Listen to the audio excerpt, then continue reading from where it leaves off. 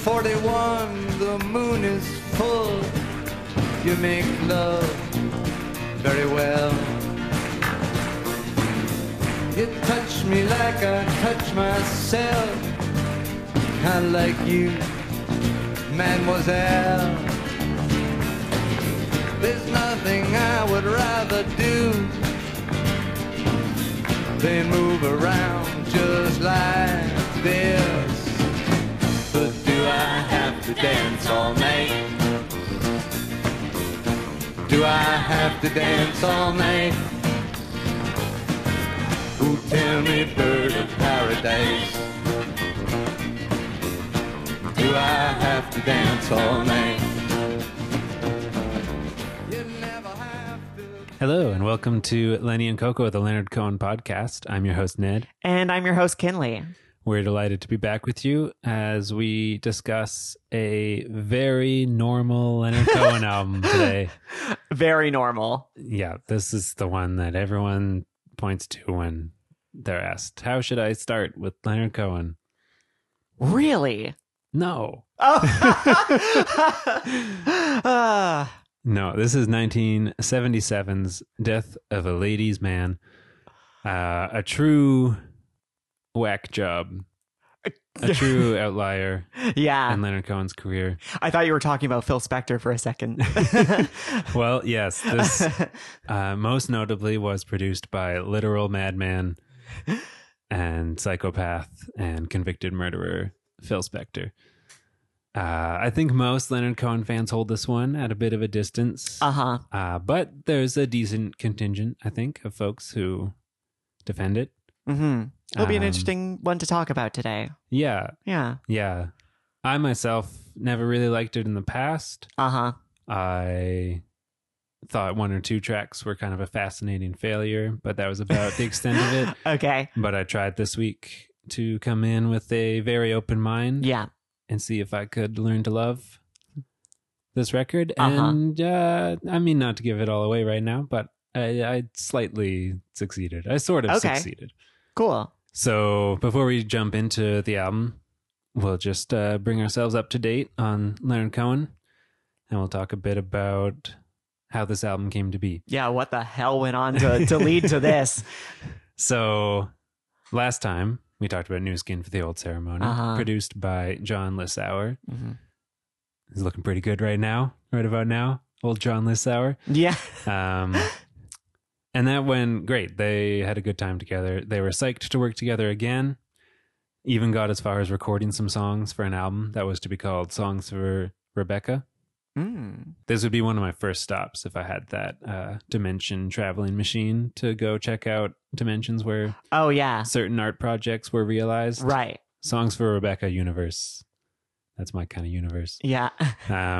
It sounds like it would have been great. They were writing songs together, and John Lissauer said, I was trying to write for him in a style that was comfortable, not just write a pop song and have him sing it, but I also lifted the melodies and structures a little out of his comfort zone. I think he was tired of writing the same kinds of songs and wanted to break out of it, and he trusted me enough. So that sounds pretty cool. Yeah, definitely. Yeah, just like New Skin maybe, but a little jazzier, a little weirder. Cool. I'd have been down, but it was not to be. No. There are some different stories on how Leonard Cohen and Phil Spector got together. They shared a manager, a man named Marty Machat, I don't know. Okay. And he'd taken his cut of a very large advance that Warner Brothers had given to Phil Spector, and no album had yet materialized. So Warner Brothers was breathing down Marty Machat's neck. So he pushed for this. Oh, okay. But Phil Spector had made the, by then, rare journey out of his home to see Leonard Cohen play in Los Angeles. Mm-hmm. And he had been, quote, entranced by the show. So he may have earnestly wanted to work with Leonard. Yeah. For his part, Leonard had been a fan of Spector's early work and was excited enough, at least in the beginning. Joni Mitchell had been recording her album Court and Spark in the same studio at the same time. Excellent. As Phil Spector and John Lennon were working on what must have been the album Rock and Roll. Uh-huh. So she had some inkling of just how far Phil Spector had fallen. And she warned Leonard Cohen. They were friends. Yeah. They chatted. So Yeah, she yeah. warned Leonard Cohen not to do this, Whoa. but he did not listen. So Was he like really down for this collaboration, or he was just kind of going along with it? Like, yeah, I think he wanted to see what would happen. He Yeah. said that he respected Phil Spector's music so much. He Sure. would be happy to be the Bernie Taupin to his Elton John. okay, Bernie yes, Taupin is Elton John's lyrics writer. yes, I actually did know that. Although, of course, Leonard Cohen is singing in this one. But, Uh-huh. you know, with Phil Spector, it's not always the singer that's driving the music. No. And that tension may come up. Anyway, Phil Spector invites Leonard and Suzanne to dinner at his house. His house is monitored by armed guards, and it's kept ice cold and dimmer than dim. The only bright things are an aquarium and a jukebox. Whoa. So picture yourself there, and then you have dinner. All the other guests have left. When Leonard and Suzanne make to do the same, Spector's staff lock the doors, and Leonard figures if he's stuck here, he might as well try writing a song with the guy. So that's what they do. And I guess it goes well enough. They're let out in the morning, but Leonard keeps coming back. And they write a lot of songs together. okay. He shows up at Phil Spector's door in a suit and a briefcase like he's going to his office job. Yeah. Also, he has an overcoat, despite this being Los Angeles. And Right. He usually has to wear it all day because of how cold Phil Spector's house is. Yeah. Like I said, literal madman. Yeah. That's scary. Yeah. But like I say, they wrote several songs together, and this part of the relationship seemed pretty stress-free, even pleasant. Okay. The recording process was the total opposite. Oh dear. Leonard shows up to a room crammed with 40 musicians. There's barely room to stand. Oh my God. Out of nowhere, he's told he's going to be singing like half the songs as a duet. That's with Ronnie Blakely, who was recently a star of Robert Altman's Nashville Oh. in 1975. Oh. Anyway, this is obviously completely the opposite of Leonard's normal studio experience. Yes. And you can imagine he's not feeling totally in his element, Yeah. not totally comfortable. Probably doesn't help that Phil Spector is commanding the musicians from behind the glass like some kind of demented general. He was never without a bottle of Manischewitz and a gun. And he would make the musicians play over and over, sometimes like a bar at a time, until super late at night. Leonard had to sit there waiting until finally at like 11, midnight, 3 a.m. sometimes, he'd finally be told, okay, it's time for you to sing. Jesus. Just, nightmare situation. Oh God. So Leonard gets to feeling like everything's getting pretty out of control here. Yeah. And then one day Phil comes from behind the glass with an empty bottle of Manischewitz, and he puts an arm around Leonard and holds his gun to Leonard's head, and he says, I love you, Leonard. And Leonard Cohen says, I hope you do, Phil. Oh, I feel like I've heard this somewhere.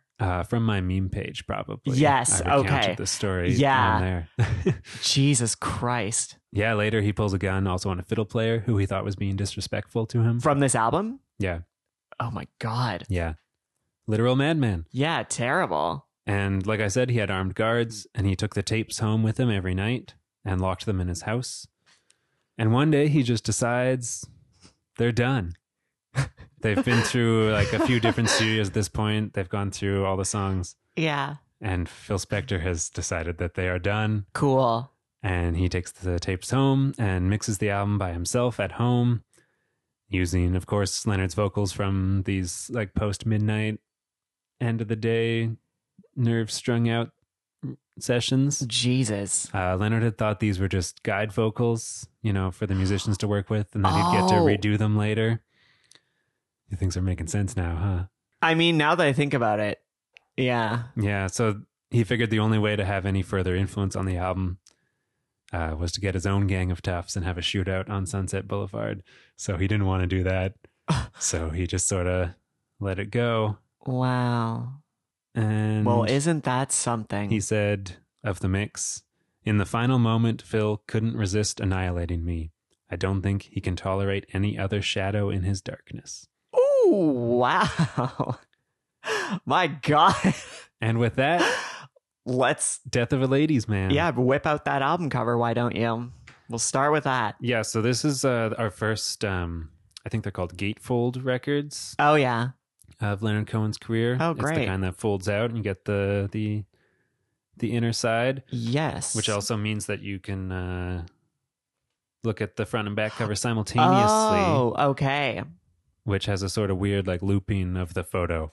Yeah. Yeah, this is basically just a photograph with text. Yeah. The photograph is of Leonard Cohen sitting in a restaurant, a Polynesian restaurant. The album credits make clear.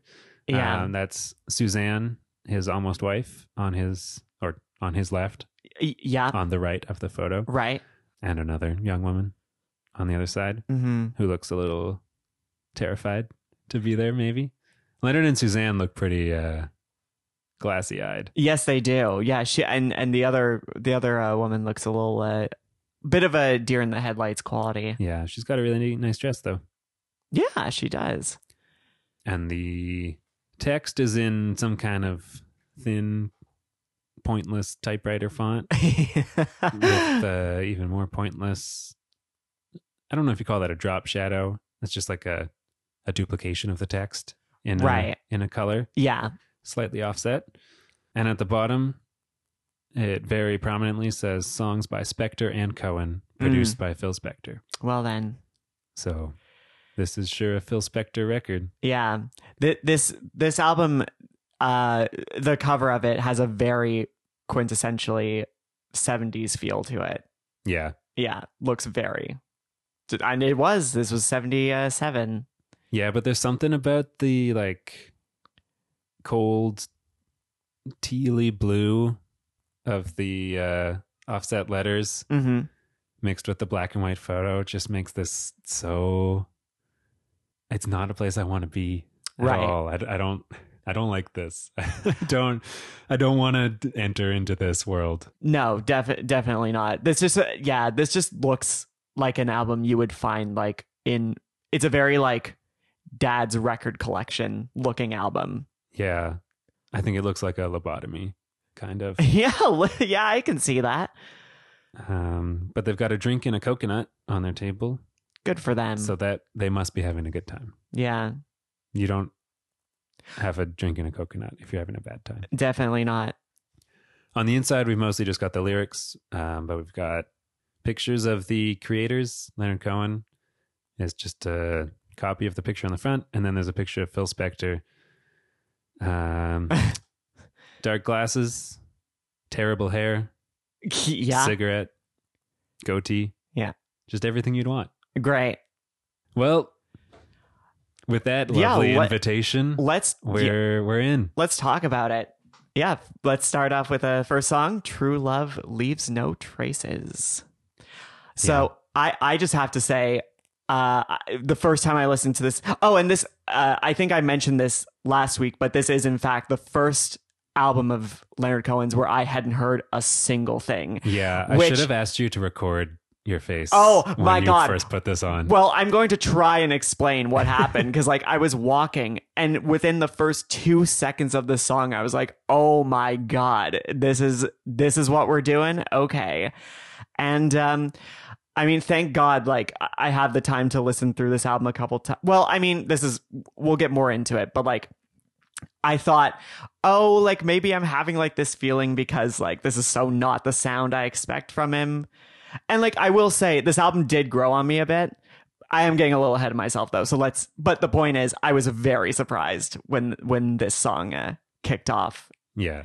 And if you're listening to this album for the first time, this is basically the sound you're getting throughout the whole album with pretty little deviation. Yes and no. Yeah. I don't think this record shows its best qualities up front. I think this might even be the worst song they could have picked as track one. It sounds confusing and jarring. Yeah. Even more than the other ones, I think, or at least than some of them.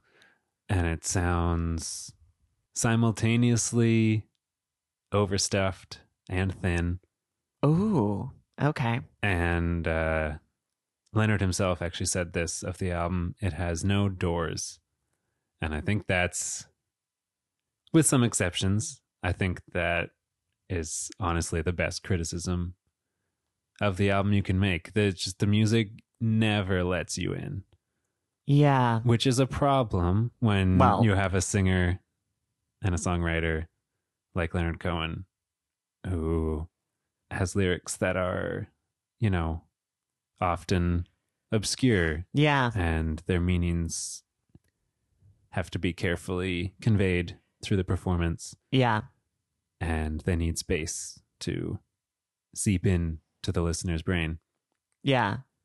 But instead we get we get this. Well, what really struck me at first with song, other than the initial shock of like, oh my God, I can't believe there's a Leonard Cohen album that sounds like this, was the vocals coming in. And when you said the thing about how he thought he was recording the guiding tracks, for me, that especially comes through on this one. Because I remember the Yeah. first thing I thought of was like, the vocals in this are awful. They're terrible. Like because what you have is you have Leonard Cohen, whose voice is kind of like buried in the mix, Yeah. and then you have a woman singing with him in unison, and their voices just like don't match. They don't line up. They just clash in a way that just sounds really bad.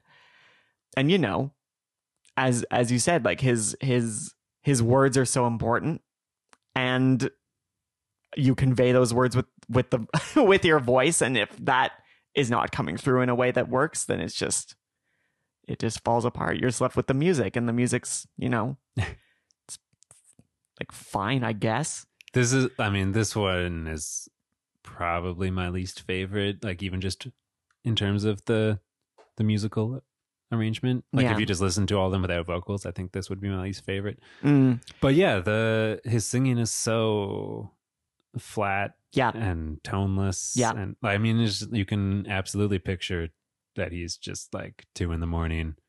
He's just been sitting around waiting all day. He's probably Yeah. been drinking. He's stressed, yeah, and it comes through. yeah. My plus of this song is, I mean, there's also a plus throughout the album. There is some good horn and wind instrument action. And in this one, it has a little like doodle-doos, and I like those. But that's really as far as I can go with my enjoyment of this song. Yeah. What about lyrics, Ned? Well, I was going to say that's kind of the other problem of this song. Mhm. On some of these tracks, you can sort of imagine like a different version of them, and you can like get something from the lyrics by reading them on the page. Yeah. But this is another reason I think this is not a good opener for the album. And I mean, I would have just cut it from the album personally, but Oh, okay. they only have 8 tracks, so maybe they didn't feel that was an option. Mm-hmm. But the lyrics just don't do it for me on this one.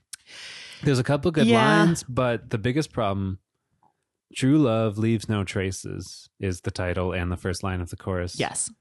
And that is just patently false. Well, I was gonna bring like I wasn't gonna say it's false, but I was gonna come here and just say like what is meant by that? Like Yeah. what could he have been trying to convey with that? Because I don't really. Yeah, exactly. And like, and when I say it's false, I mean, like, we know true love is such a huge experience in people's life. Yeah. It's going to leave marks on you forever. It's Yeah. going to change who you are as a person. For sure. So if you're writing a song called True Love Leaves No Traces, you're going to have to justify that. Mm-hmm. And so this is the problem of the lyrics not having any space to convey any subtleties, any nuances. We don't get that at all. But even just reading them on the page, I have no idea. Yeah. I can't begin to. It's, yeah. True love leaves no traces. If you and I are one, it's lost in our embraces like stars against the sun. I don't know. Yeah. And then it says, "So your head upon my breast" later, which just reminds me of a line in a Leonard Cohen poem that's way better. Oh yeah. It's something like, "Your head in my shoulder like a rifle." Oh And just that little simile makes so much difference. Just like you can feel it and see it. yeah. Instead of this is just empty. Yeah. Yeah. But I like the idea of children moving like arrows with no targets. Yeah, That's pretty good. That's good. That's how children move. Yeah, I like that. Okay. Well, that's Cool. one Let's good move. thing. Let's move on. Yep. Next song is called Iodine, Yeah, and it says the word iodine a lot. that's true. It also, right off the top, hits you in the face with a truly irritating echo on an already harsh snare sound. Oh yes, yes, And it does. goes all the way through, Yeah, which is kind of a shame because actually the chords, like the chord progressions and like the bass, that's all pretty nice in Yeah. this song. I just wish it didn't have that snare. yeah, for sure. Yeah, I like this one. It's okay. Yeah, Yeah. Or at least it's a lot better than True Love. it is. Leaves no This traces. one's definitely better than True Love for sure. It sort of reminds me of like a more straight ahead version of some of the songs on New Skin, especially in the, like "You Let Me Love You Till I Was a Failure" part. Right. Just the way he sings that. Yeah. I mean, I don't know. Maybe I'm getting a little impression from you that you're not as into it, but I am into like the use of iodine as a metaphor. Okay, yeah, we disagree on this. Okay, one. cool. Well, talk to me. Talk to me, Ned. What do you think? To me, it's not a word with very many resonances. Mm-hmm. It's not very evocative. I get the idea that, iodine is something that stings but is good for you. Yeah. And that can sometimes be true of the people in your life. Yeah. But that's about the end of it, in my Yeah. opinion. I guess you're right. It cleans, it heals, it stings. Yeah. And I guess it smells too. I've never it's- actually used iodine. It's so I not don't- it's not a pretty word. It doesn't sound very good. Yeah. I don't think. It's kind of clinical. Yeah. But that's my opinion. Yeah. I mean, that is pretty. Yeah, I think you put it well when I don't really remember what you said, and yeah, I'm saying you put it well, so I don't. But you said. I mean, I must have put it well. that basically you can get like this, that, and this idea from it, and that's kind of it. Like it's a very like finite sort of image. But I Yeah. guess for me, like I think that's fine. But I guess looking at it in the context of like Leonard Cohen's work, that it does fall short. But I guess I'm not that bothered by it. I mean, I wouldn't be bothered by it in a better song. Fair. Yeah. Like if the other parts of the song had more to offer me. Yeah. But yeah, no, we don't need to be, or I don't need to be so harsh on this. I like the second verse. I asked you if a man could be forgiven, and though I failed at love, was this a crime? You said, don't worry, darling. There are many ways a man can serve his time. That's pretty good. That's like pretty classic Leonard Cohen kind of stuff. Well, it is classic Leonard Cohen in a way that this only just occurred to me now, but I feel like that actually mirrors a lyric that's in a previous song. Maybe from something from New Skin. Like specifically, there are many ways a man can serve his time. What was that? Oh, A singer must die? maybe? But it's not about like prison serving time. It's like serving like the army. Right. Do you remember what I'm talking about? No, I can't say I do. Shit. Well, anyway. But yeah, no, that is good. That is definitely the verse that stood out to me as well. Also, sidebar, because I found there was a point when I was listening to this song and then the next two songs in particular, and there's like a reverb that's put on his voice. And I thought, what is this reminding me of? This sounds like someone. Do you ever listen to it and think, oh, this sounds like blank? No. To me, this gives me like Kevin Morby. And I listened to a couple songs by Kevin Morby. I'm like, wow. I mean, he True. definitely has a higher voice than Leonard Cohen, but like, it's kind of similar. It's weird. And he actually sings well on his records. Well, there you go. Unlike on this particular record. I think I put on Singing Saw, and that was the one that I was like, oh my God. Yeah. And it wasn't so much this song, it was Paper Thin Hotel that it really, Yeah, I see what you mean. that really comes through. Yeah. Yeah. Interesting. There's a funny moment just before the third verse where there's a drum fill, but they don't temper the echo effect whatsoever. Oh, is that right? And it just sounds like someone dropped a drum kit down the stairs. That's so funny. I didn't clock that. I got a little clip. Oh, together great. For us here.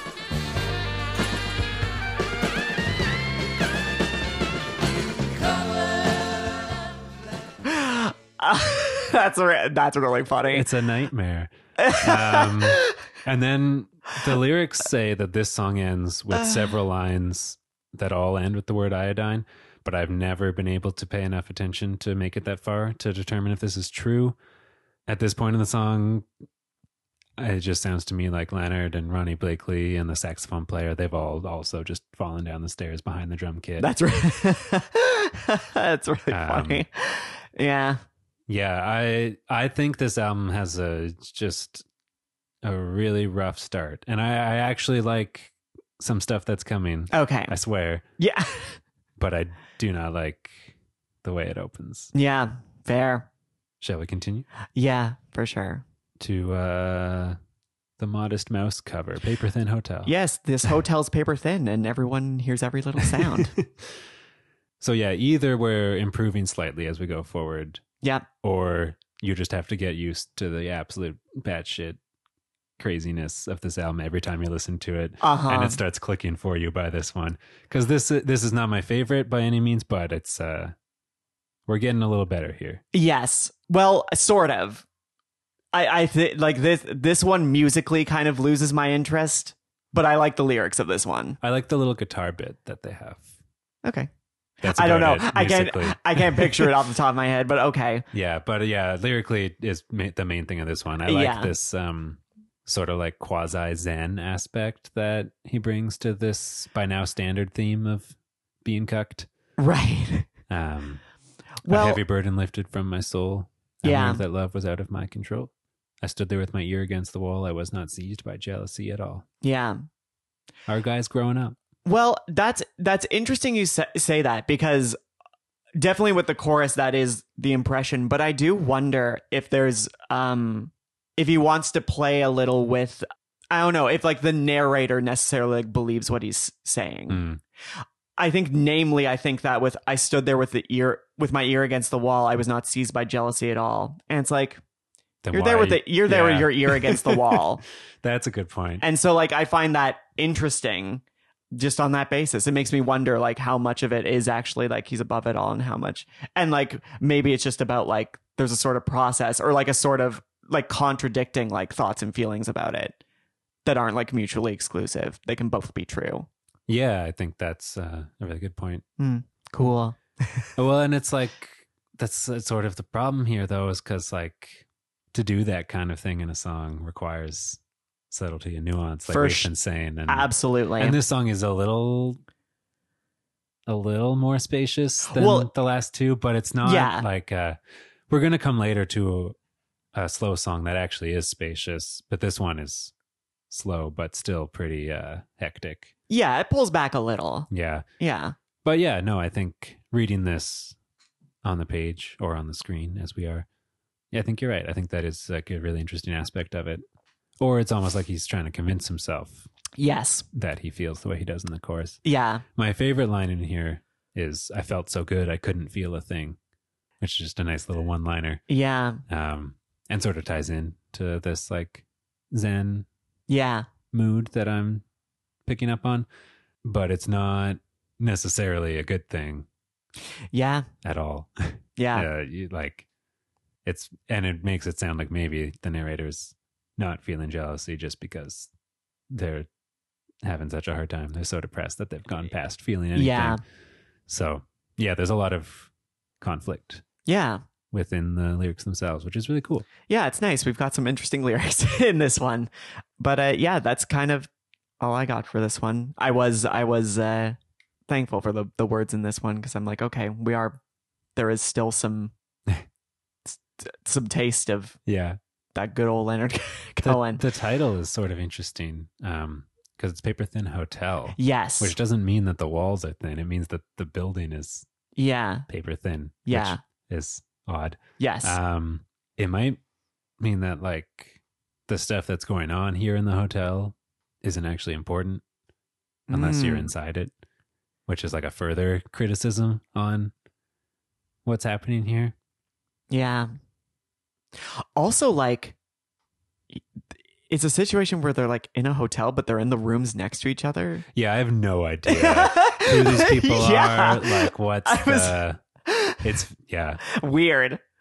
Yeah. Yeah. It doesn't feel very realistic No. in that sense. Unless like he specifically like sought out True. being in the room next to him, whether it was a test of his strength or a sort of masochistic itch. Or they're all friends and they all know each other and they're on a trip together. Oh, yeah. But then it just seems rude. What, to fuck loudly in the next room? Yeah. Yeah. Well, unless you have anything more on Paper Thin Hotel, I'm good. we'll move on to Memories. Yes. And for me, we're kicking things off here. Uh-huh. This, in my opinion, is by far the most successful song on this record. This one, yeah, this one really grew on me. And again, as a lot of Leonard Cohen songs do, it was sitting down with the lyrics. And like the lyrics, I mean, this song's weird. Like, Yeah. it's like, and like uncomfy. Yeah. I have a little, there's like a introduction he gave in like a live performance Cool. that talks a bit, but I would be curious if you have like a theory of these lyrics. I'd be curious to hear what you have to say before I tell you that. Okay, well, I mean, what struck to me at first, I was like, okay, so we got a narrator who's just kind of smarmy, sleazy, but then that went deeper when I really sat down with him. Like, okay, so he's like, we're talking like Nazis here, are we? Because you got the Iron Cross, you've got seeking out the tallest and blondest girl, and so it's just this weird kind of like, it's this weird kind of like power dynamic, sexual power play between these two Aryans, and but the music is really like it's very like doo-wop inspired, and it's very like rapturous, and so that contrast makes it feel so odd. And also obviously the context of Leonard Cohen being a Jewish man singing this song that feels so like big and like ecstatic in a way, and that's all I got. Yeah. They're also in a gym, Right. which is strange, or was strange. I was having lots of these similar kind of thoughts to you until I learned Oh. he said that this is based on my extremely boring and pathetic life at Westmount High School in Montreal. What? They're in a gym. They're dancing in a gym. Yeah. They're listening to Stardust. Right. Okay. Yeah. We're going to have to figure out how the Nazi imagery fits in there. Absolutely. But it does bring a very interesting new dimension to the like 50s doo-wop style. Uh-huh. And it's called Memories. Yeah. So that's, I think that's really neat. Phil Spector's a little younger than Leonard Cohen, but I think they both would have Okay. had similar memories of 50s dances. And it's neat to get this little glimpse into Leonard as a high school boy trying to get some. Right. Well, I guess I wasn't so thrown by the gym thing, because I sort of figured that for, dances or events, I guess maybe this is just more of a contemporary thing in my own like association, but like sometimes there are like auditoriums, there are gyms like in schools or in churches that have stages. Yeah. And so I guess that was sort of what I thought. It's like, okay, they're in a space that just like also It's true. works Adults as a can gym. dance in gyms as well. Yeah. But okay, so yeah, let's dig into that, because why then? Well, yeah. So Leonard Cohen has a thing about Nazis. Right. We've talked about on his tours, he liked to antagonize people, like when he was in Germany, and he would start doing some Nazi speeches. Yeah. But he also would like make little jokes about, because he had a big crush on Nico, Yeah. and Marianne was a blonde Norwegian woman, Yeah. and he would always make little comments about just how he was like with these Aryan or Nazi women. I think he was maybe like sort of strangely like proud of it, but then also like a little like self-critical about it. Yeah. Just a very strange personal mix of feelings For sure. about it, which I guess go back to high school, which would make sense. He was born in 1934, grew up in World War II. Yes. He has talked a little bit about that time. So yeah, 1934, we're talking like 1950 to 1952 is when he's going to dances. Yeah. Pretty straight-laced sort of time. Yes. He said, quote, "You could eventually hold a girl's hand. Sometimes she would let you kiss her. Anything more was forbidden." Right.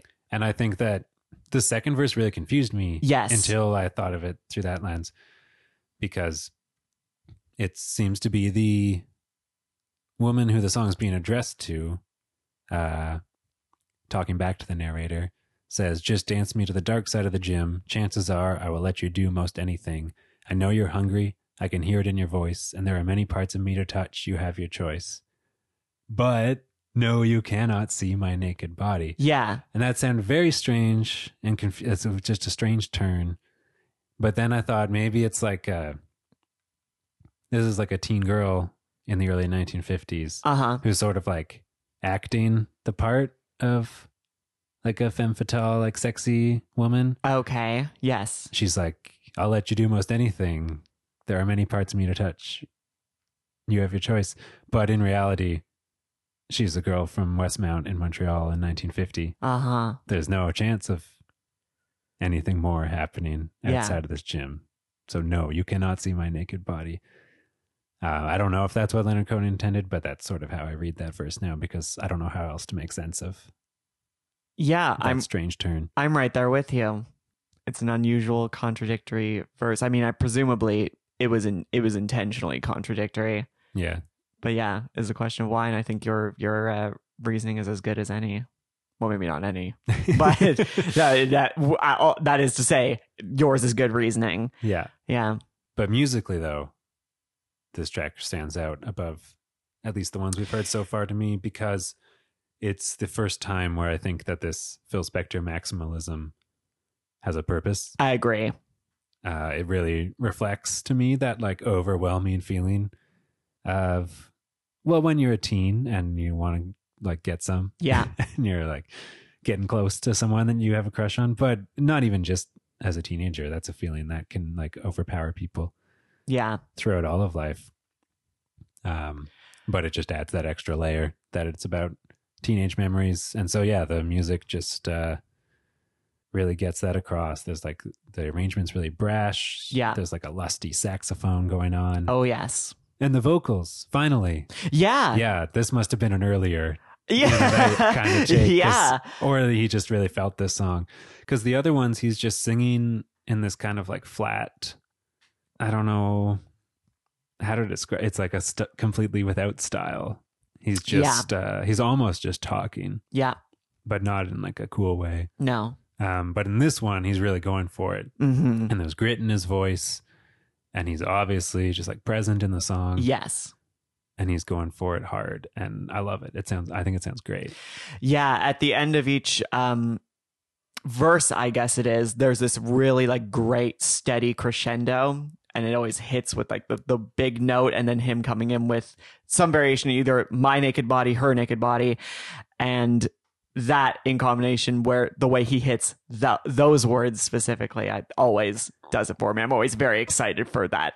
Oh yeah, for those moments in the song. Well, and the pause before it comes back in just goes on or like the build, sort of a build / pause. Yeah, it just keeps going for so long. Yeah.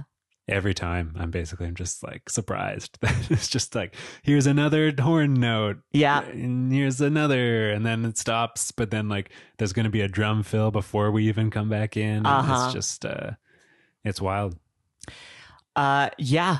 No, this is it's a good one. Yeah. Last week we praised Leonard Cohen for using his scream really judiciously and only busting it out like when he needed it and when it could like really elevate the song. Yeah.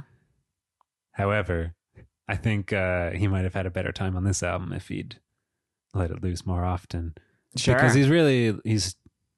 the simple fact is he's just really struggling to be heard over these arrangements and just to like pierce through. Because of course he is. Yeah. Because he's Leonard Cohen and he doesn't sing these kind of songs. Yeah, exactly. But, I'm saying that, but I'm kind of joking because I don't think Paper Thin Hotel would actually be better if he was just like screaming everywhere. For sure. Yeah, the only other thing I have on this song, I think you mentioned the end of each verse has this variation.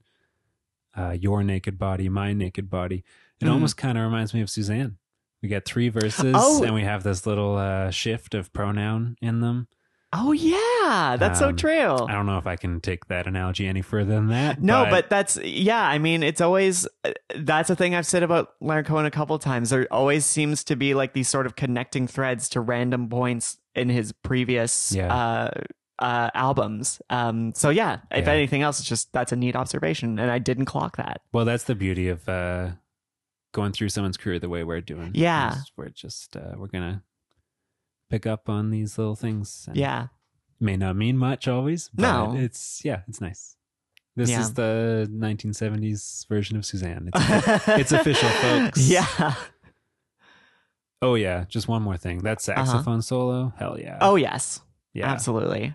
I don't know much about saxophone, so I can't really say if this is like exceptional playing or if it's just kind of normal standard technique, but there's a bit towards the end of the solo, it like dips low and it's got this super like earthy, almost like phlegmy sound. Yeah. And it just sounds awesome. I have a little clip of this too. Okay, cool.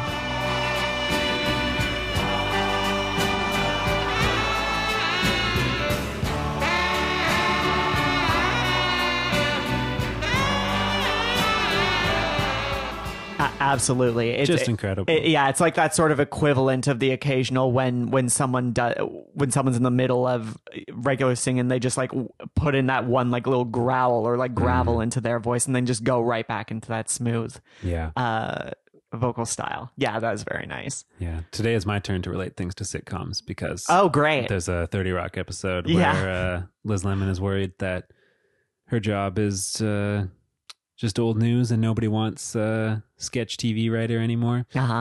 And some figures come out of the darkness to ask her to join the tribe of forgotten, redundant people. And one of them is a guy who just steps up and he's like, I used to play dynamite solos and rock and roll songs. And then he just like wails on his sax a little bit. That's great. Yeah, maybe we need some more dynamite solos and rock and roll songs these days. For sure. If Memories is anything to go by. Yeah. But that does it for side 1. All right, then. Of this wild, wild album. Yeah. But things are on the up and up. Yeah, sure. We went from True Love Leaves No Traces all the way to Memories. Yeah. So we've come about as far as you can go. Yeah. In my opinion. And we'll see how that plays out on side B. Yes, we will. In the next episode. We'll see you then. All right, then. See you then. Bye-bye. Bye.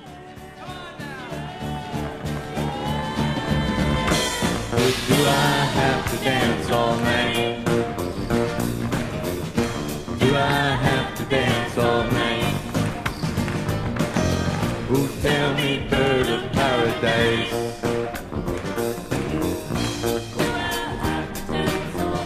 Good night, friends. Thank you very much.